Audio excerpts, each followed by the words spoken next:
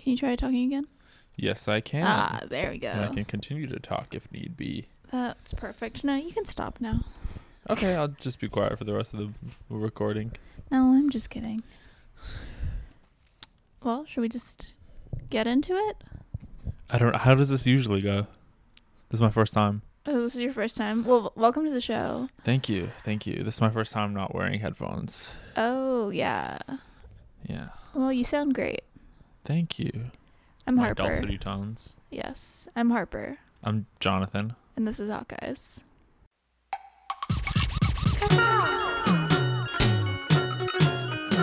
Authentic knowledge and feelings. I feel it. Okay, I know where you're going with this. You want a little clip that makes everybody laugh and feel good. You know what I mean? Instead it's like, whoa. But I'm really not funny. No. And we shouldn't have a podcast. What? Okay. Oh, Captain, my Captain.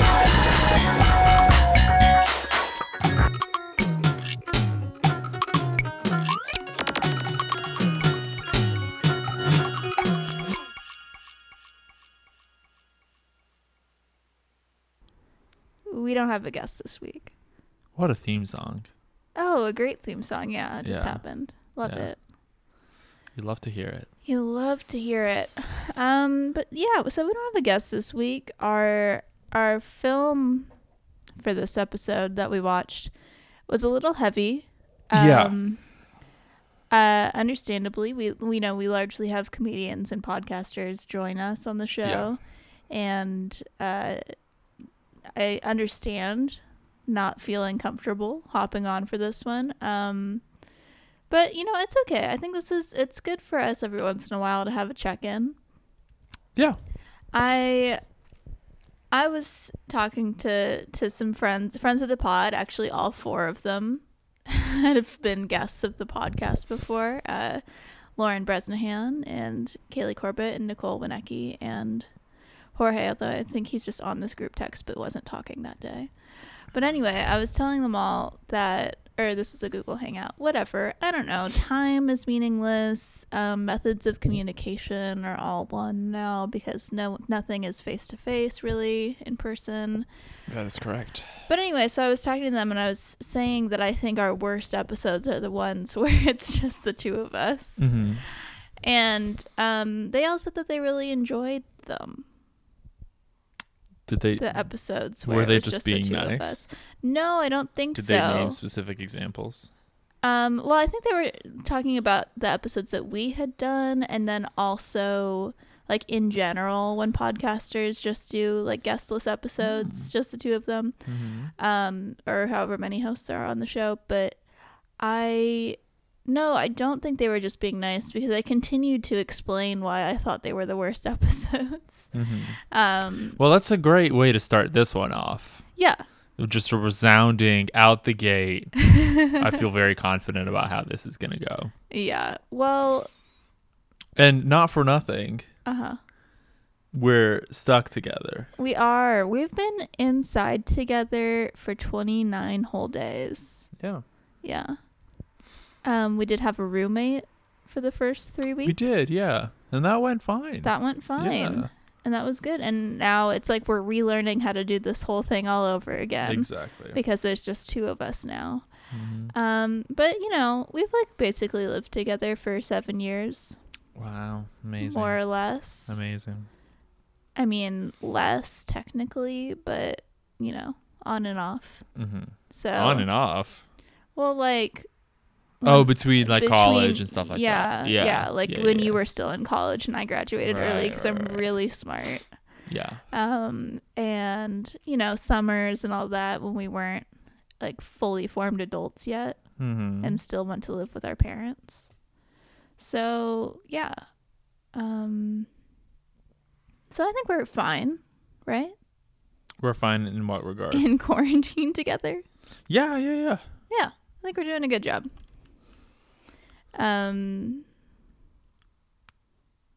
Yeah. I really haven't been going outside. Yeah. Yeah. I went for a walk yesterday. That was good. I would have wanted to go with you, except for I was really comfortable on the couch. Yeah, I went for a long walk. Yeah. It was quite a bit. Mhm. It was nice. I went up this. There's this part of this neighborhood that's like up a hill. I'm not gonna say where. But you go up a hill. The top of the hill, it's like you can see kind of over Culver City, and But you won't say where. no, but Culver City is a big enough place, Okay. you know. Uh-huh. People already know we live on the west I side, know. right? Yeah. And there's this set of stairs over there. The Culver stairs? No, different ones. Oh, okay. Anyway, there's this gigantic house there that looks like an airplane hangar, or like it's crazy. It's the craziest house I've ever seen. Airplane hangar. I hardly know her. How does that joke go? Yeah, Yeah, like that. you have to sell it. Yeah, airplane hangar. I hardly know her. Yeah, that's much better. There we go. Yeah. It's been a while. I'm out of practice Yeah. on telling jokes because I'm not funny and we shouldn't have a podcast. No. It's called a reference. Yeah. Call back, if you will. Mm-hmm. Yeah. So, yeah, when you were out for that walk, I was home watching Big Love because that's what I do now. I just watch Yeah. Big Love all the time. And then I just really suddenly, there was a firework that was like a block away, like right over this church that's right by us. And it was really weird. Like, I feel like they must have done it from the parking lot of that church or something. It was so close. It was weird. Yeah, very it must weird. have been a little further away that I wouldn't have heard it. Because I think when you messaged me, I was kind of like in a different part of Town. Yeah, you know, like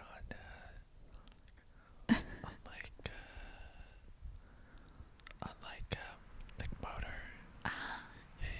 And like where it goes like that. Oh, yeah. That's where I was. Nice. Where the train goes. Yeah. Cool. Yeah. Yeah. They couldn't hear that, right? No. This isn't no. on mic, is it? No. No, okay. Off the record. This is just like rehearsal, right? Yeah, for the yeah, episode? warm okay. up. Yeah. And we're gonna do it exactly the same way. Exactly the same way. And when we because this people don't know this, but this podcast is actually scripted. Mm-hmm. Yeah, we write down everything that we want to say. All of our guests, they all seem like they have different personalities. That's just us. We wrote the script for them, All paid actors. sent it to them. How? Well, they're interns. Oh, they're interns. Sorry. Yeah. They're just happy to do it for us. Mm-hmm. We send them scripts. We do about a week of rehearsals. We're giving them experience. Yeah. And then on like Friday night, Lorne Michaels comes in. Uh-huh. And then we run it through with him, and then Saturday we record. Monday we put out the episode. And that's why the end of every episode is really terrible. Depends on how you look at it. Oh, damn. That's right. That's right. Staunch SNL defender, Jonathan Zavaleta. Well, no, it's more that sometimes the end ones are with some of the weirder ones, and sometimes they're funnier because they're weirder. Mm-hmm. Sometimes the early ones will be like just the political sketches that are kind Right. of sometimes be like beat by Pertinent. beat, basically. Yeah. But the end ones sometimes are like the weird ones. Like Papyrus, the one with Ryan Gosling, that's like an end of the night sketch. Yeah, I'm that's pretty true. sure. So some of the like weirder ideas get hashed out near the end of the show. I like SNL. Listen. No, I like SNL too. I'm just explaining why I think that. I shouldn't even talk. I always fall asleep after like the first 3 sketches and then I'm Yeah, out. that's true. That's true. Maybe I'll make it to the first musical number, you know? Yeah. Yeah. I thought there would be 2 musical performances, but there was just one. Maybe it's because they had Pete Davidson rap Twice. twice. Yeah. Yeah. I've only saw the first one live, but then I saw that there was another one. Yeah. The other one was the $2,000. That one was pretty. I thought his songs were pretty funny. He had the one that was Drake's song. Mm-hmm. Yeah, The Drake's song chorus was is just funny. like, this is Drake. This is a Drake song or whatever. Oh no, I saw $2,000 too. I guess I saw both of them. Yeah. Yeah. The other one was $2,000. Where he's like, he was saying that he's like, I have a stack of bills and it's $2,000 Yeah. and it's all the money I have. Yeah, It's pretty funny. that was good. Yeah. I'm glad he got like the first sketch of the night, I think. Yeah. Which is cool. I'm glad that he like Well, maybe it's not as still on hard for SNL. him now that they're all separate. That's true. Maybe he's feeling better because he's not around everyone all as much. Hope so. Yeah, Because I like that he's on SNL. I think he has a fresh I do too. perspective. I agree. Well, this been a good episode of the SNL review podcast. Yeah. Can you imagine if Is we there an did SNL review? There's got to an be, right? SNL recap podcast? I don't know. I feel like it'd be like a Vulture thing. Vulture, I think, reviews every episode of SNL. Oh yeah, just like written though. Yeah, just written. Yeah. Yeah. Yeah, I'm trying to. I feel like I don't. This is bad. I feel like I don't know what podcasts Vulture has. I'm trying to think of them, and I just keep thinking of Vox podcasts. Is Vulture? What? Who are they? It's a New York mag. Yeah, they are. Yeah, New York. Yeah. Podcast. Oh, did they do the Ringer? They have a few. It looks like. Like I feel like the Ringer is one of them. Oh wait, no. This is our articles about podcasts. Yeah. Maybe they don't. What is the Ringer? The Ringer, isn't that sports? Is the Ringer sports? I don't think so. No. What is the Ringer? Maybe it is. Oh, the Ringer's a podcast network. I'm gonna cut all this out. This is tragic. No, it's leave it in. Trash. We don't have to know. We don't have to know everything about every podcast that's ever come out. I just try so hard to be informed, you know. And you got so far, you know. In the end, it didn't even matter. Okay, so Ringer has a podcast called The Big Picture, and I was conflating the two. And what is Ringer? Ringer is a podcast network. The Ringer, Oh.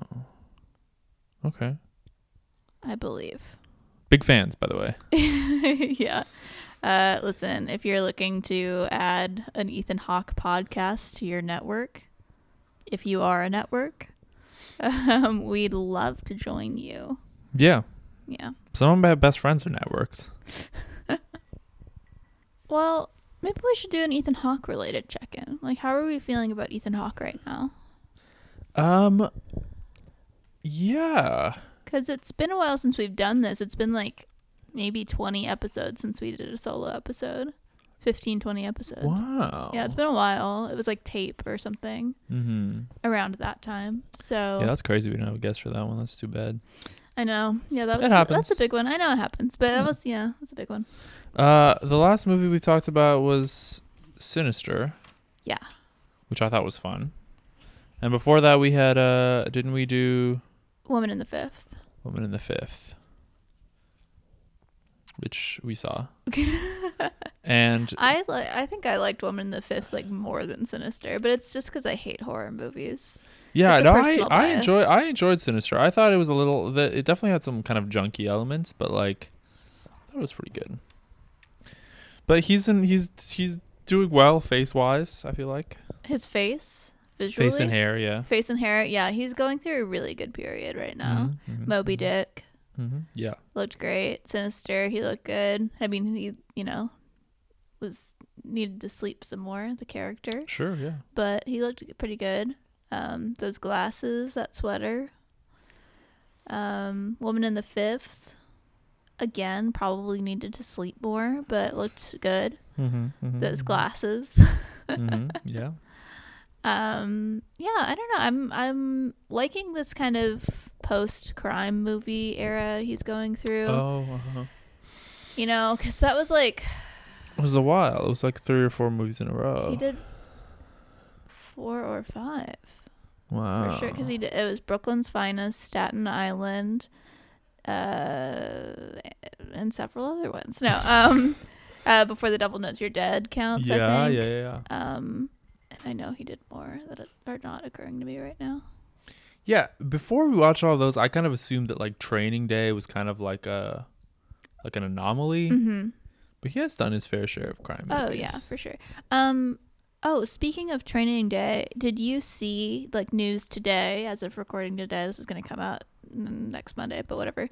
There's going to be a new Macbeth movie directed by Joel Cohen, not both of them, just Joel Cohen, starring Denzel Washington. So Denzel and Ethan will have both played Macbeth. Also, how could Denzel Washington play Macbeth? He's like 60? He's not that old. He's 60. I don't know that much He's about got to him. be I 60. don't know. Let's see. He's definitely like dad aged, you know. Denzel Washington. He's so cool. He is cool. This is a song that 60-year-olds can be cool. that Amon played. Oh, yeah. Yeah, it was like Denzel Washington. He's so cool or something. I believe Amon left a review for Hawkeyes on Apple Podcasts. That was Thanks, the lyrics Amon. to that song. Oh yeah. Yeah. We gotta have him on sometime. Yeah. He was born in 1954, so he's 65. You're right. I did say 60, 70. He is directly in between those two Yeah, ages. yeah. So, yeah. I wonder how that'll work. Francis McDormand. Maybe he won't be. Maybe he'll be Just the dad. Joel Cohen. Just Joel Cohen. Yeah. I don't think they've ever done that before. They must have separated for maybe they've written, Even when they've maybe written written separately though. You don't think they've ever written separately? Maybe in their diary, but even then, I'm not sure. I think Joel probably passes to Ethan for reviews. You know? Yeah. Well, it'll be interesting to see. I kind of feel like they must have done something separately. Like they before. only have a shared IMDb. I don't think they even have Oh. individual IMDb's. Yeah, they have a shared IMDb. There's not even any information about anything they've done separately. That is bonkers. There's got to be like a section differences. Yeah. Spot the difference. Spot the difference. Man, Hail Caesar. They wrote Unbroken. Fascinating. Yeah. Hail Caesar only had 2 nominations. Hail Caesar is the least nominated movie in their oeuvre. Can I just say the reason why I think that is because it came out in like February. I remember watching it in a theater in February thinking like, what the fuck did they just do? Because it can't possibly win any Oscars coming out in February. Yeah, it was literally February 1st is when it came out. Yeah, I saw it at the ArcLight in Hollywood. It's so good. It's so good. On wings as eagles. Would that it were so simple. That movie is probably my favorite. It's Coen like a Brothers Wes Anderson movie. Yeah. And a Quentin Tarantino movie. And a Coen Brothers movie. Yeah. And like an old Hollywood movie. Yeah. All in one. It's so good. It's crazy. If you have not seen Hail Caesar. Run. If you only know the Don't Coen walk. Brothers from The Big Lebowski. Fargo. Yeah. But You've yeah, gotta see this movie. it's really good. I just think it's so tragic that the studio let them do that. Yeah. That someone messed up there.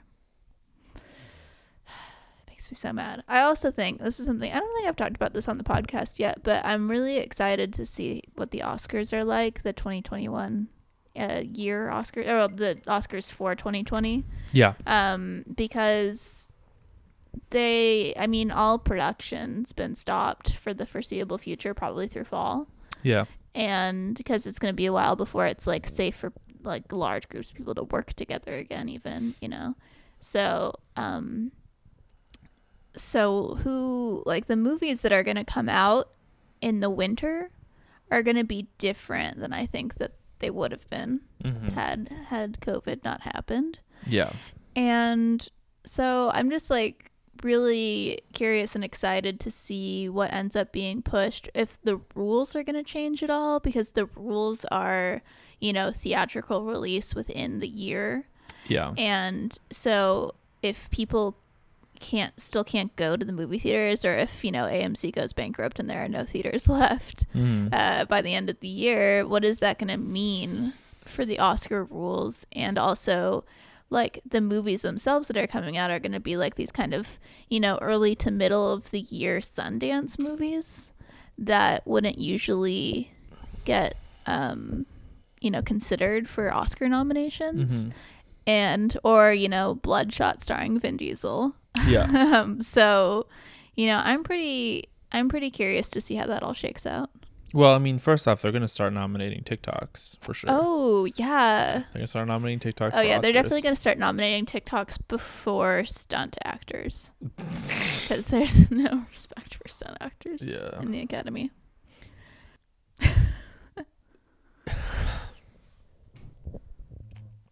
That's the other thing I was telling the gang about doing these episodes one-on-one, is that a lot of it is just like staring at each other until one person relents and says something.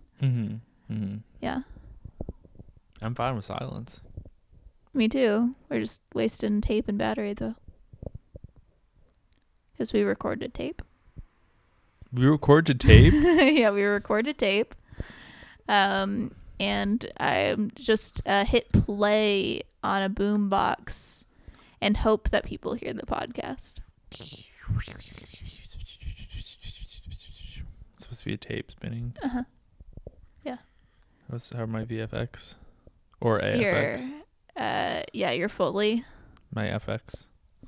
noises. Did you hear, by the way, that FX has the movies? FX has the movies. Facts. Well, this has been a good check-in. Do you have anything else you want to say? I think I didn't answer your question. Oh, okay. No, I did. I don't remember what my question was. Yeah, me neither. Let's move on. Okay.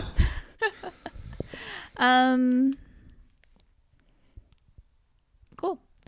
Well, so at the 45-minute mark, which we are it's only at been now, 22 minutes. what movie are we talking about today? Today we're talking about a documentary. It's called Mea Maxima Culpa, Silence in the House of God. Yes. So it's a documentary about abuse of children by priests. Yes. And specifically, I mean, it kind of goes into the larger, phenomenon. I guess is a bad word for it, but the larger thing.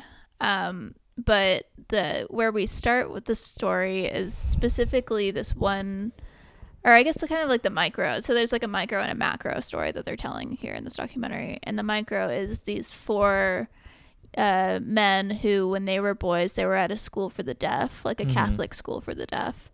And they were all abused by the same priest.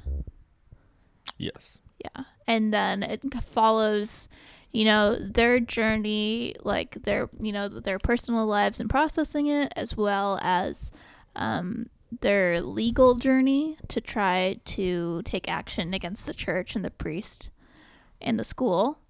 And then it also kind of, zooms out and shows more of what was going on all the way up to the top levels of the Catholic Church. Yeah. So, yeah. Yeah. Well, so okay, Ethan Hawke, he is the voice of, so there are several in the beginning, basically just in the beginning of the movie. There are several deaf people that are telling what their story is, and their signs are translated into spoken word. And those are done by various actors, and Ethan Hawke is one of them.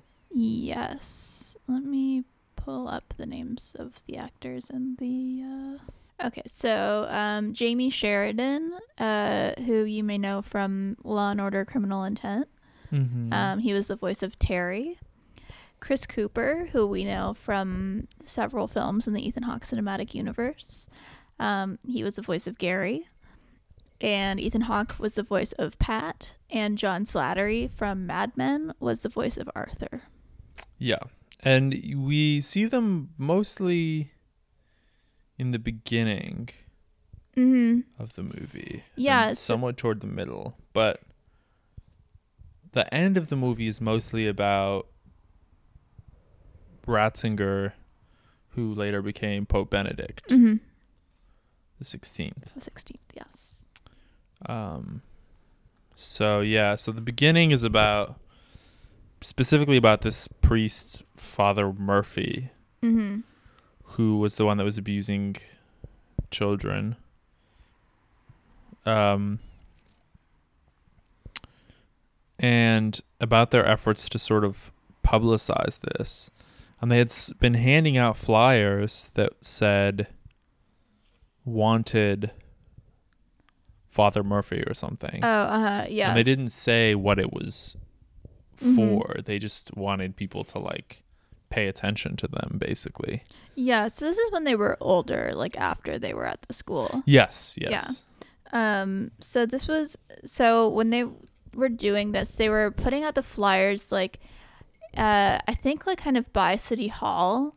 And so they were handing them out, and they weren't saying like saying or signing anything. They were just handing them out to people, or they would like put them in the like windshield wipers on cars. And then eventually like the DA did take a meeting with them. Yeah. But that kind of was a dead end because the DA ran like a very short investigation, or the assistant DA. The DA sent out the assistant DA, ran a very short investigation. They only interviewed people that were currently at the school. They didn't interview any former students, which obviously, as we know, like people don't always speak out when they're in that situation. Yeah. And then the investigation basically just ended. Yeah, and so one of the things that they said was that like the DA was a devout Catholic, and that could have been part of it. On top of the fact that no one was willing to come forward. And eventually, the priest did get. He was retired, I guess, but none of the students, when he was like retiring, because he said it was like, oh, it's for health reasons. But none of the current students knew why he was leaving. So they all gave this big speech about like how much they loved him and all those kind of things, without knowing what was going on. Yeah. And I don't exactly remember who it was that they ended up. Did they get in touch with the bishop or something? What was it that made Murphy leave? So, I mean, there was a lot of like steps that happened. So basically what we end up finding out is that the Catholic Church had probably been aware of his like the child abuse from Murphy specifically since like the early 60s, I think. Right. Because one of the boys, so one week there was another priest that came, like he had taken like a week off, Father Murphy, and then another priest came in for the week, and so one of the boys told him what was going on. And that same priest had previously already reported Father Murphy. And so, then he went back and he reported him again, presumably, but like nothing ever came of it. Right. So it was kind of a series of things. I don't know why he ended up ultimately leaving, because he was like forced out, but I don't remember by who. But it was a pretty gentle, considering like what he had done. Like he had, like I said, the students didn't know why he was leaving. Number one, he wasn't defrocked. Yeah. And then later on, he ended up going to a different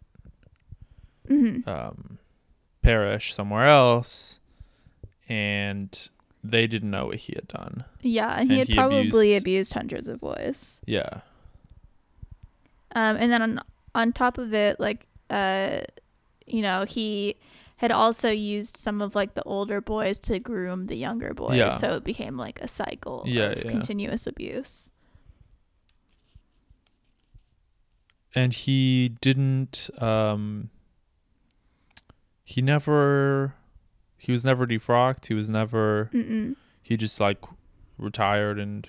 Yeah. So what ended up happening, so after he retired, there was a bishop who ended up helping. He was like the bishop of Milwaukee or something at the time, who this bishop did end up being like sent away or out, but not because he was an abuser, but because he was openly gay. Right. So, let's see if I have his name. Doyle? No. Weekland. Yeah. So he was the Archbishop of Milwaukee. And so he he submitted the Murphy case to the Vatican, and he knew that the statute of limitations had been up on, the actual sexual abuse, but what he did submit on was the misuse of the confessional booth, because these were like deaf students, the confessional booth had like a really large window in it, so you could see signing, but then he used that to, abuse the boys through the window.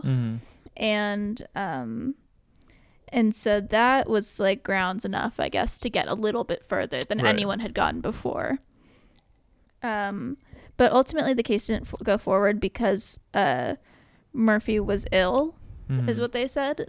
So Murphy had written a letter to Ratzinger, who at this point was, I think this is kind of an important part of the story. So Ratzinger, later Benedict XVI, he had made himself like head of child abuse investigations, essentially. So Murphy wrote a letter to Ratzinger saying he just wanted to live out the rest of his life and not, have to deal with this in his final days. So the church just dropped it. Yeah. Yeah. Yeah, what was kind of interesting about that whole Ratzinger thing was that there was another kind of notorious, like, abusive priest named Maciel. Right, yeah.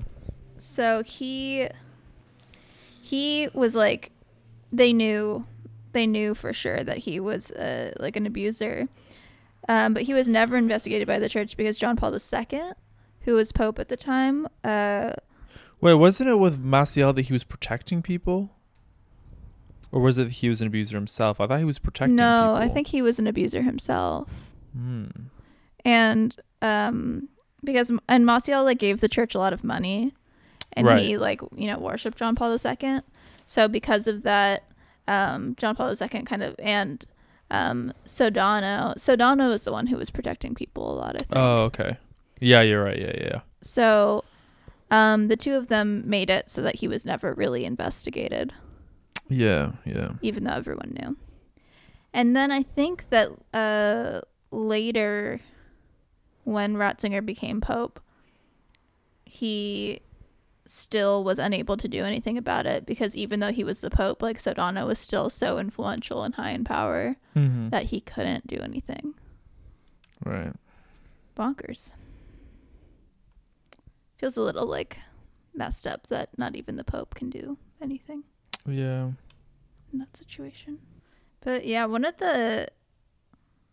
it's just really horrible stuff. One of the lines that I forgot which one of the men said it, but he said, "Why was Jesus just watching?" And that was hard.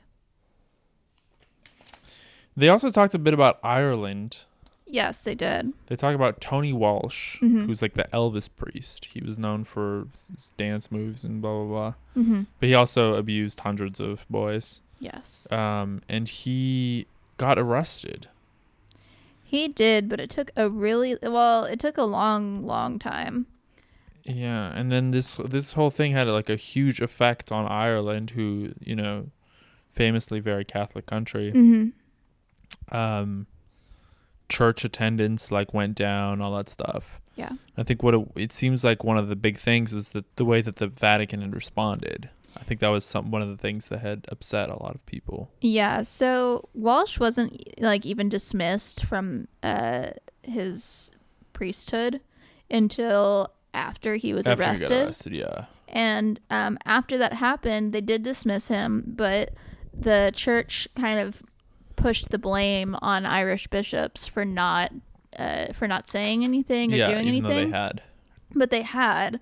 And so then... And there was a document that proved it, too. Yeah, and so someone anonymously, a bishop, an Irish bishop, released that document to some newspaper. Yeah. And so, yeah, I don't know, that caused a lot of discord between Ireland and the church. Yeah. Yeah. And they talk also about like Boston, the Boston Globe story, Right. which is like basically the when the levee broke, basically. Spotlight. Yeah. Did you see that movie? No, I didn't. Oh, it's a good movie. I mean, Best Picture? I don't know. But it was a good movie. One other kind of interesting side, like, history note about the church and child abuse. So there was one priest named Father Fitzgerald who, and this I think was like over 100 years ago, or maybe 100 years ago, he believed that child abusing priests just couldn't be stopped. Like there was nothing you can do. Right, the island, yeah, right? Yeah, that so- was so interesting. Yeah, so he said that they needed to be removed and sent to a life of penance and prayer away from children. And, Yeah. you know, so the church was going to buy an island where they could send pedophiles, but they ultimately decided against it, which, like, on the one hand, like, yeah, buying an island seems extreme, but on the other hand, you're saving children. Yeah. So then the new, you know, kind of motto of the church with regard to pedophiles was rehabilitate and recirculate. Yeah. So they would send them to like a, you know, kind of like a correction, not even like a correction, like a just like you go here and you pray about it for a little bit, and then we'll send you back out to another parish. Right. And with this unsuspecting was, victims. Yeah, this was. Yeah. And this is, you know, continued to be the policy. Right. Yeah, and then there were lots of, you know, kind of Catholic historians that pitched in and said, you know, that there was evidence going back like, you know, thousands of years showing that this has always been an issue with the Catholic Church. Mm-hmm. Going back to Father Murphy. Mm-hmm. So there was one man, he wasn't one of the four that was like represented by an actor's voice at the beginning, but his name was Bob Bulger, and so he had been another student at the St. John School of the Deaf, and so he wanted to expose Murphy, and so he and I think Gary, who was one of the original four, they went on a road trip to Murphy's cabin, and there's footage of him confronting Murphy from this visit, and so Bob Bulger like knocks on his door and he starts like, you know, like yelling at him and signing at him simultaneously, like, go turn yourself into the police. Yeah. Like you know, you're a child abuser. And Murphy, he just waves him off and he says it was in the past, like, you need to leave me alone. And then he just goes inside. And it's just really horrible to watch. Yeah, and there's the woman that Yeah, and there's a woman there too. who's like who's Murphy's caretaker. Yeah, and she just keeps asking, like, are you a Catholic? Are you a Catholic? He's like, and that's then not what this is about. Yeah. Yeah, it's really upsetting to watch. Yeah. And then there was another guy named Terry who was one of the original four.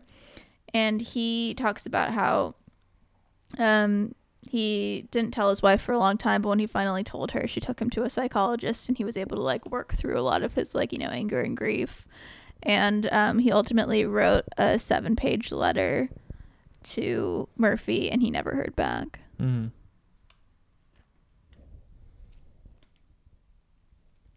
But Terry was later taken on by a lawyer named Jeff Anderson.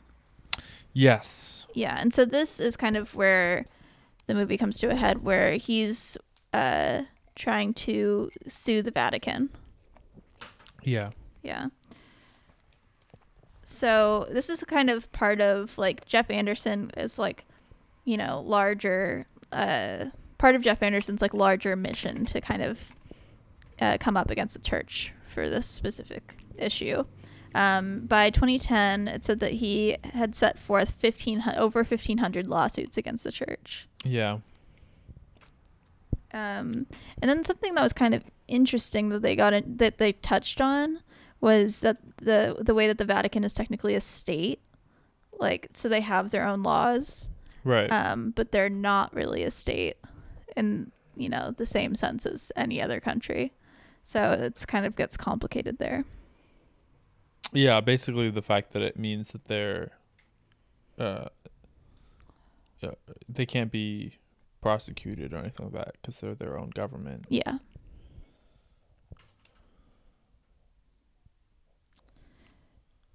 Yeah, and then there was something that I didn't totally understand that had to do with a lot of the diocese going bankrupt.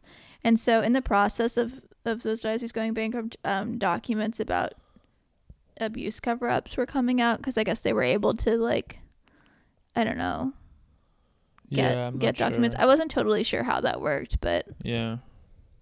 yeah, I don't know. Yeah, I wasn't sure about that either. But yeah, I don't know. It was a challenging but informative view or watch. I mean, and go check it out. That's what I would say. Yeah. If you feel comfortable with that. Yeah. Yeah. The Jeff Anderson guy, I mentioned this before, but I've seen like ads of him on TV where he's like saying like, oh, if you're a victim or whatever, you know, contact me and all that stuff. Yeah. So he's still doing it. He's still, cause I saw him and it took me a while, but I recognized him. I was like, oh man, I've seen this guy in the commercials and stuff. Yeah. It's interesting. Oh, and they mentioned that the Holy See was made by Mussolini. Right. That was part of the. Yeah, they had that's how it became a state, is that they made a deal. Because they supported his fascist regime, and then in exchange he gave them statehood. Yeah. And they said that the same thing with deaf kids had happened in Italy. Yes. And so we see this whole sequence that's a protest outside of a school for the deaf in Italy. Yeah. And they talked a bit earlier with regards to Murphy about how Murphy would target children whose parents didn't sign. So they had no way to. They had no easy way to communicate with their parents that what had happened. Yeah, crazy. Yeah, the other thing is that a lot of these boys were illiterate, or almost illiterate. Yeah. And so one of them had, when he was an adult but still younger, he was trying to sue the church, but they kept coming back to him, like trying to get him to stop, like nuns and priests from would come, and eventually a nun forced him to sign a settlement that only would give him like a couple $1,000s for like trauma incurred, but part of the settlement was that he had to apologize to the church for causing trouble, basically. Right. And he basically like didn't know what he was signing. Yeah, I mean, I guess watching this documentary, it made me think of we watched a few months ago, we watched what's the name of that movie? I don't remember. It's a Francois Ozon movie called Do you want me to look it up? By the Name of God. By the Grace of God? By the Grace of God. By the Grace of God. That's it. Grâce à Dieu. That was a similarly difficult movie to watch. It wasn't a documentary. It was a narrative film, but inspired by true events. And it was about, similarly, a group of men who had all been abused by the same priest that all found each other. Yeah. And the interesting thing also structurally, this movie kind of, the one we just watched, moves from one sort of place to the next. And that movie, By the Grace of God, also kind of, it starts off with one person and then moves, connects to the next person. Sort of they all pass off onto the next person. The story passes on. So it's kind of interesting. Yeah. This documentary won 3 Emmys when it came out. It was... so it was a TV documentary? Yes. It was an HBO original. Yeah, it won for documentary filmmaking, editing and nonfiction programming, and writing for nonfiction programming. And it was directed by Alex Gibney. Yes, who we know is co-creator of The Looming Tower. Yes, and he's also, he's done so many documentaries. He did recently Inventor, right? I don't know what that is. Yeah, we watched it with what's her name with the low voice and the turtleneck. The little voice. The and low the voice and the turtlejack. You know who I'm talking about. She's blonde. Elizabeth. Elizabeth Holmes. Yeah, thank Theranos. you. Yeah. Yes, Theranos. Yeah, so he directed The Inventor. Yeah. Part of Freakonomics. Enron, The Smartest Guys in the Room. So he's done a lot of kind of important nonfiction for television. Yeah. So, yeah, I mean, this wasn't a very Ethan Hawke heavy Yeah. piece, Yeah. but I think he did a good job blending the voice to that one guy. Yeah. Pat, right? Pat Kuhn. Pat, yeah. Any other thoughts? No. It's been a very Catholic week. Because yesterday was Easter. Right. Happy Easter. He is risen. Yes. And I was listening to a podcast specifically about the Jesuits. What podcast? It's called Revisionist History. Oh, yeah. Yes. I've heard of it. And it was about this thing called casuistry, which is like a Jesuit thing, it's, as per Wikipedia, it's a process of reasoning that seeks to resolve moral problems by extracting or extending theoretical rules from a particular case. It's basically like solving problems on like a case-by-case basis. Mm-hmm. And yeah, I don't know. It's interesting. Do you have something to share with us? Sure. Oh, really? Okay. I Should wasn't I sure. not? No, you should. All right. I just wasn't sure. Well, I was looking at mentions of hawks in the Bible. Mm-hmm. And- Yeah. Do you want to do it? You never do it.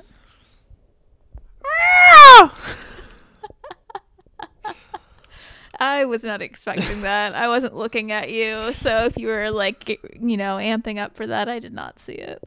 But wow, that was a good one. So there are a few mentions. Mm-hmm. There's Job 39. And Job is good. there are a few different lines about it's all about animals. This Job 39. Mm-hmm. I don't really know what it means. Well, why don't you read it to me? But there's 30 lines of it, so I'm not going to read the whole thing. But there's a mention of hawks in here where it says, oh no, I can't find it. Is it by your understanding that the hawk soars and spreads his wings toward the south? Is it at your command that the eagle mounts up and makes his nest on high? On the rock he dwells and makes his home, on the rocky crag and stronghold. From there he spies out the prey, his eyes behold it from far away. His young ones suck up blood, and where the slain are, there is he. Interesting. There's also some other mentions. There's one in Leviticus 11. We don't like Leviticus. And this is about clean and is Leviticus the one about gay people? I mean, yes. Yeah. Is that where that comes There is up? a mention in that one, yeah. Okay. Well, so this Leviticus 11 is about clean and unclean food. Mm-hmm. That's what most of Leviticus is about what's clean and unclean. So, that's why you don't eat pork or shellfish. Right. And that's why you don't match two different kinds of fabric. Right. And that's why you don't have anal sex. Right. Yeah. But anyway, continue. Yes. So Leviticus 11:13. These are the birds you are to regard as unclean and not eat because they are unclean. The eagle, the vulture, the black vulture. 14. The red kite, any kind of black kite. 15. Any kind of raven. 16. The horned owl, the screech owl, the gull, any kind of hawk. 17. The little owl, cormorant, the great owl. 18. The white owl, the desert owl, the osprey. 19. The stork, any kind of heron, the hoopoe, and the bat. All flying insects that walk on all fours are to be regarded as unclean by you. There are a lot of very specific things, like 21. There are, however, some flying insects that walk on all fours that you may eat. Those that have jointed legs for hopping on the ground. which means of these 22, of these you may eat any kind of locust. Disgusting. Catid. Don't know what that is. Catidid. Cricket. I think I've eaten crickets before. Yeah, crickets are a thing. Or that people eat. grasshopper. But all other flying insects that have 4 legs you are to regard as unclean. So there's quite a few. There's a handful of references. That's it. Cool. Not really a fact. It's just.